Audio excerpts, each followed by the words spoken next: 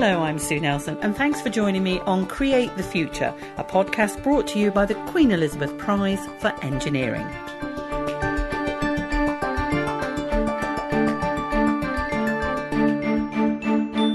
Many engineering designs begin on paper, and in Mark Schenk's case, he's taken that expression quite literally.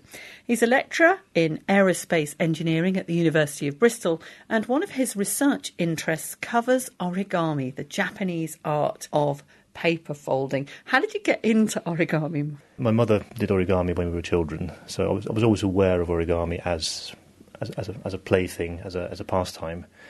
I never pursued it very much, but it was more when I then got into my PhD phase, when origami became an option for a research topic. I knew the concept, and then it made sense to start continuing that, basically.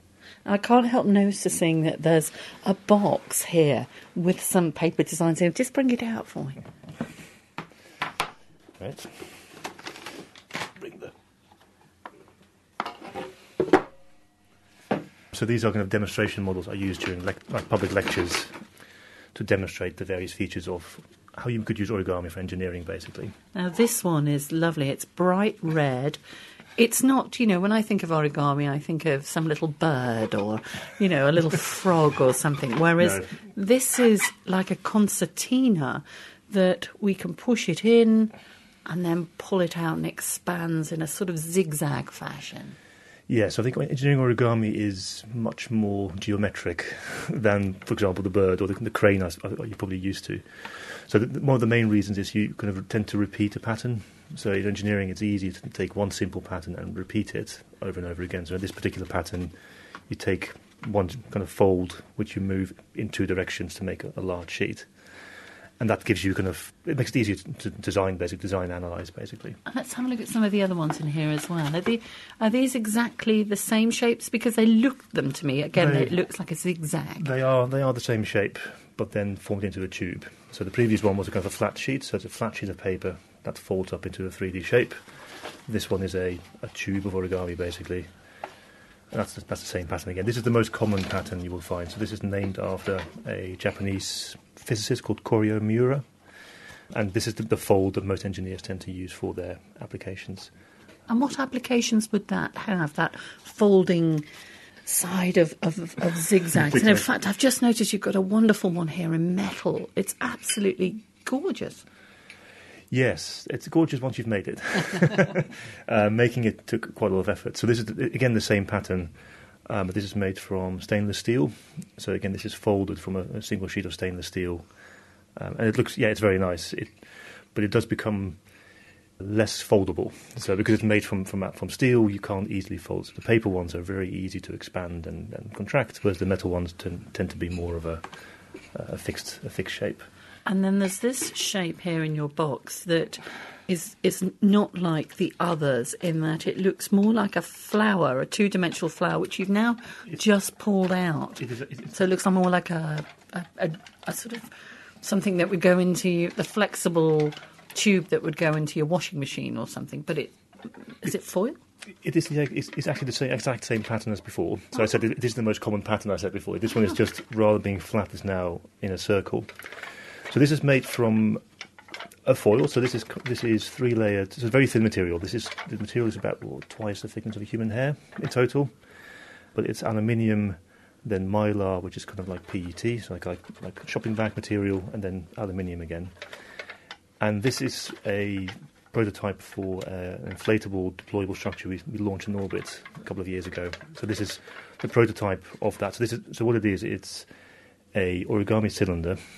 So when it folds up, it's a really compact shape. You then inflate it once in space, and then it deploys from something which is about 6 centimetres tall to about 1 metre in length, and it forms a very smooth cylinder. So we launched this a couple of years ago on a small CubeSat satellite, which is like a really small satellite the size of the best description I've heard for a CubeSat is the size of a whiskey box. Basically, it's 10 by 10 by about 30 centimetres, but that's about the size of a good bottle of whiskey. And we launched this inflatable boom, origami boom, on this satellite. So it was launched in orbit, then inflated and deployed to full length. That's great to think that that's this tiny, small prototype then has an application on a spacecraft. But then when you see it like this, you can totally get that, because weight's important, volume is important on a spacecraft. So you then have something that is very lightweight, but also once folded up, which is where the origami comes in, takes up hardly any space at all. Yes, and that's one of the motivating reasons for exploring origami in engineering. Classically, you start with a flat piece of paper, you make it into 3D. But the other way around, if you need something which is 3D, you want to fold it up small. Origami is a technique for doing that. So this particular case, when I started on this project, this was a project back at the University of Surrey when I was there. I was thinking of how to design one of these inflatable booms, and origami was kind of the last thing on my list because it was really hard. It's quite hard to make. That's the downside. But this turned out to be an application where, given what we wanted to achieve, origami became the only real option for this particular application. So I tried my best to avoid using origami for this particular mission, but it ended up being an origami pattern. And what other structures, I can think of one, Vasatas, are in a spacecraft that will benefit from this folding one, the most obvious being solar arrays? Yes. Well, again, I think what I could have hinted at before, making them in an origami pattern can be quite challenging. So quite a few solar arrays are designed to fold up because there's only so much space in a rocket fairing. And when you get to orbit, you want to unfold them because you want a large surface area to get more power. And origami has been proposed for this. And actually, the Miura pattern I pointed, the one we had before, had actually flown in orbit in 1995. JAXA, the Japanese Space Agency, launched this particular pattern. How appropriate. Yes. It was actually designed by Professor Miura, whose name is attached to this pattern. He designed that. But it's always been a prototype. So most panels you see, if you look at the ISS, for example, the International Space Station, the solar arrays there are much simpler. They are literally a concertina fold. So just back, forth, back, forth, back, forth. Whereas these are a bit too complicated to launch in orbit. But yeah, that's the obvious application for origami is solar arrays. But also solar sails. This is where you don't use sunlight for power, but for propulsion. So where literally the photons hitting your spacecraft push your spacecraft along. So it needs to be very large and very light because there's not much force coming from sunlight. Again, the Japanese Space Agency has explored using origami patterns for these kind of solar sails. So that has also been launched in orbit, kind of origami patterns for solar sails. And it makes more sense there because these are very large, very thin membranes that have to be kind of unfolded once in orbit. And where do you see this extending further perhaps into the future with other parts of a spacecraft? I mean, you mentioned boom, and booms could be antenna as well. Booms are often used with the instruments on hanging from them. Are there other applications that could benefit from this? So people have looked at kind of antennas for small satellites. Again, these things tend to be designed for very small satellites. For larger satellites, there's less of a push for compacting it as much. So people have looked at origami patterns for small antennas for CubeSats, reflectors, so having a large kind of surface area to receive a signal from the ground. Solar arrays again, but again, these tend to be quite simple fold patterns. So the ones you see in front of you are quite intricate. They tend to be a bit simpler once you launch them. But those are kind of the main applications: antennas, reflectors, booms, and sails.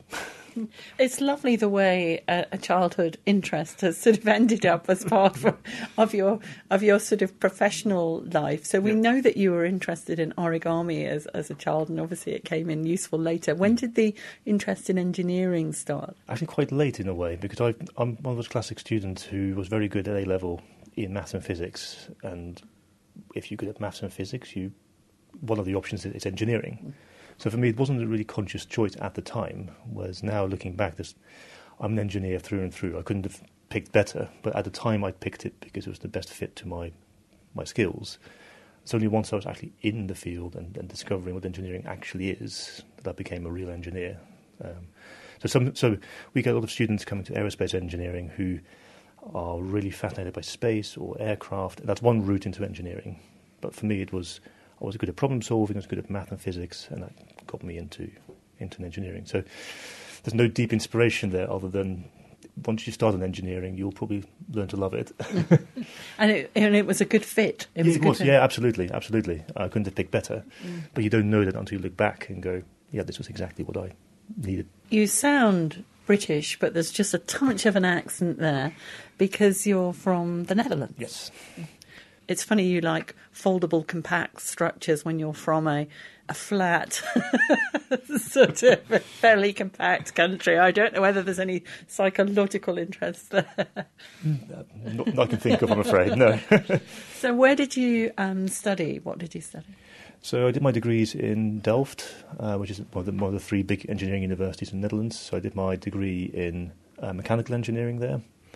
And in my master's, I picked biomedical engineering, still within mechanical engineering, but it was more biomedically focused. And so that was about 6 years in Delft. And then I moved to Cambridge for my PhD. And then I moved from mechanical into more civil structural, where these deployable structures, these origami structures, were part of that research group. They've been looking at deployable structures in the past, and at the time it wasn't kind of a logical next step was to further explore origami as a deployable structure. That was kind of the motivation at the time. I was at Delft, actually, the technical university there last year, looking at their research on robotic flying insects, which were really interesting. And you mentioned this biomedical specialism. Did the origami have any application with biomedicine there, or was it something totally different that you were working on?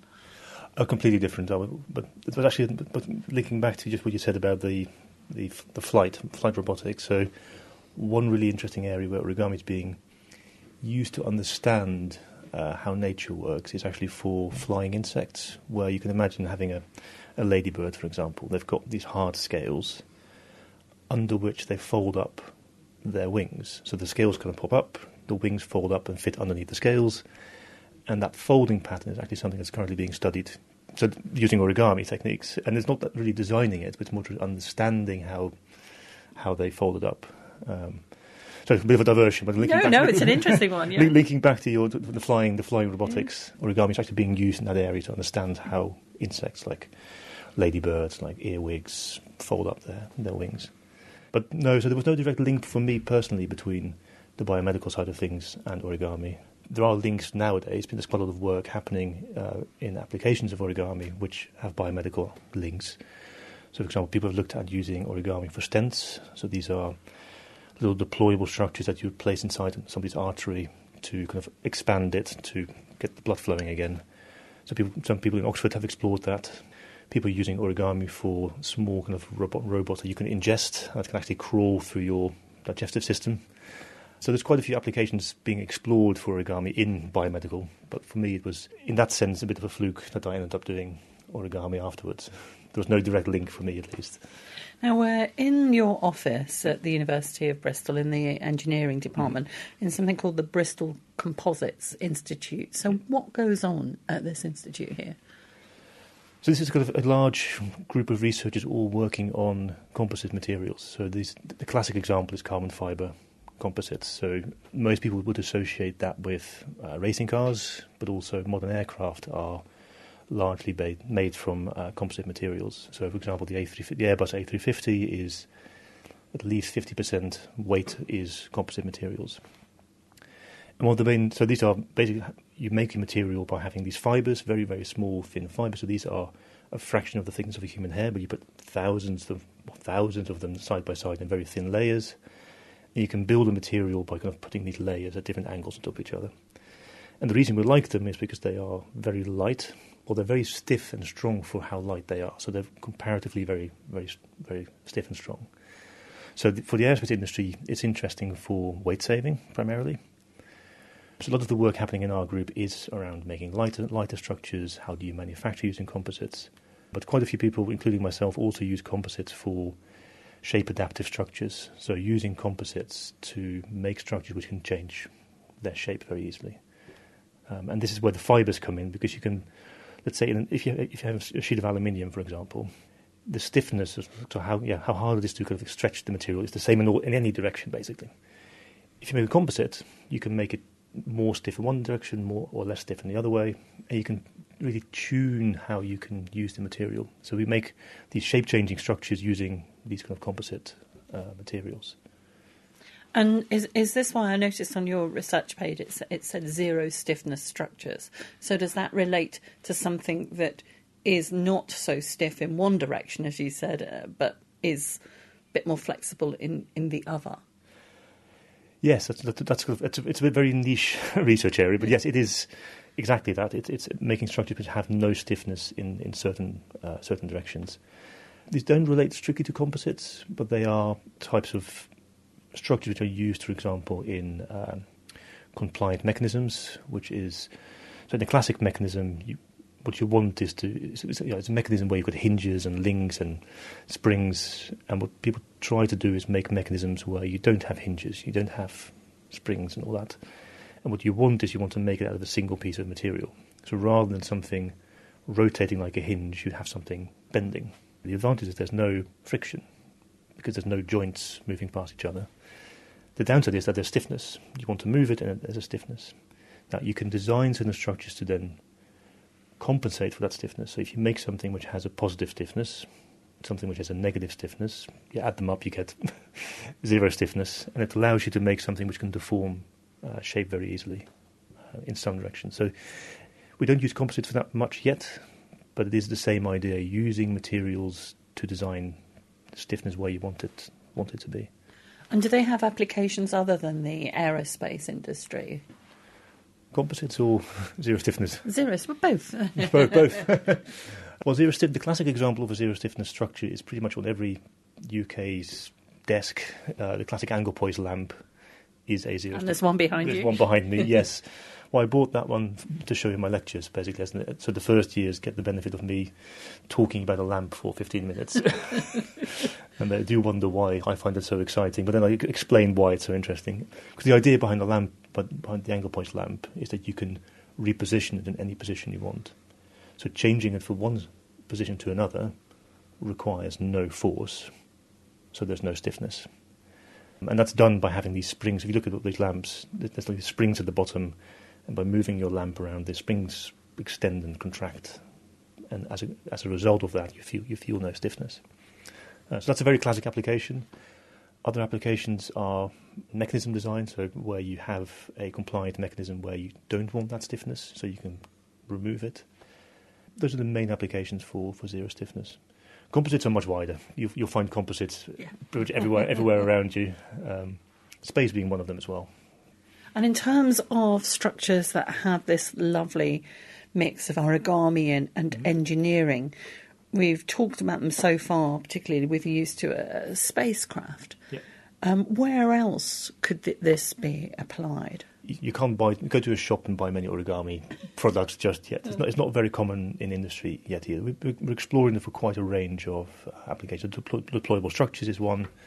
So, for example, tents or deployable shelters. People have explored origami for that. But also in more unexpected places like robotics. People like the idea of using origami for robotic actuation. Again, the same idea that you can fold something up, make it small, and deploy it. You can also imagine a robot arm which is based around an origami structure. And this kind of fits in the field of soft robotics, where the picture most people have when they see industrial robots are these big, huge, chunky robots. If you picture like a factory that makes cars, you have these big, chunky robots, they move around, they pick up huge parts. They're really, really stiff. So if they hit a person, for example, it's quite dangerous. Whereas if you make robots which are much more flexible, if that robot then hits a person, the robot will just deform.